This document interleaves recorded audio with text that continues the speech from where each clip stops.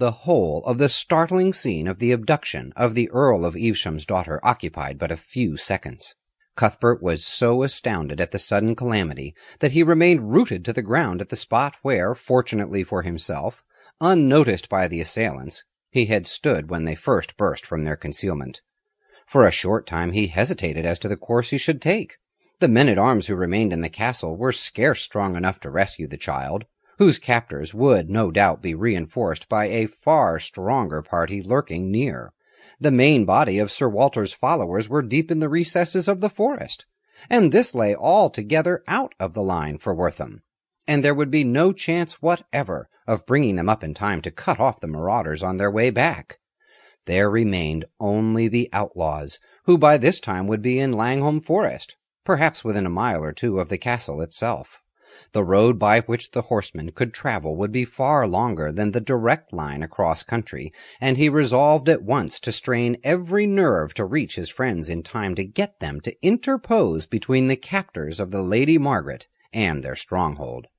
For an instant he hesitated whether to run back to Erstwood to get a horse, but he decided that it would be as quick to go on foot, and far easier so to find the outlaws.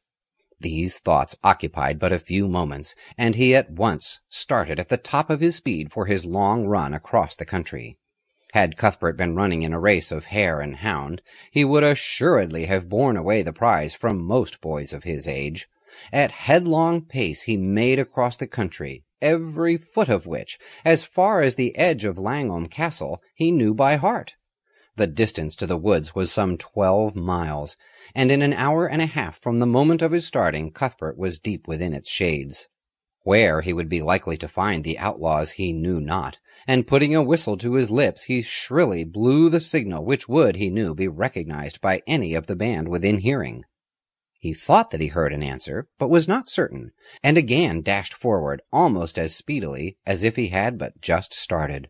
5 minutes later a man stood in the glade up which he was running. He recognized him at once as one of Newt's party. Where are the band?" he gasped. "Half a mile or so to the right," replied the man. Guided by the man, Cuthbert ran at full speed till, panting and scarce able to speak, he arrived at the spot where Newt's band were gathered. In a few words he told them what had happened, and although they had just been chased by the father of the captured child, there was not a moment of hesitation in promising their aid to rescue her from a man whom they regarded as a far more bitter enemy, both of themselves and their race. "I fear we shall be too late to cut them off," Newt said. "They have so long a start. But at least we will waste no time in gossiping." Winding a horn to call together some of the members of the band who had scattered, and leaving one at the meeting-place to give instructions to the rest, Newt, followed by those assembled there, went off at a swinging trot through the glades towards Wortham Castle.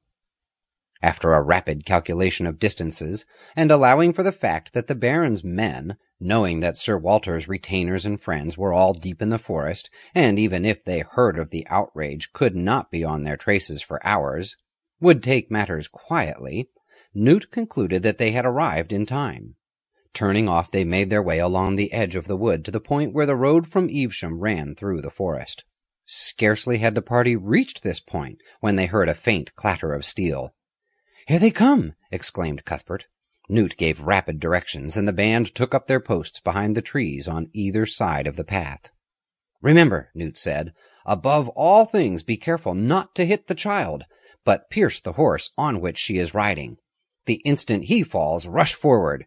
We must trust to surprise to give us the victory." 3 minutes later the head of a band of horsemen was seen through the trees.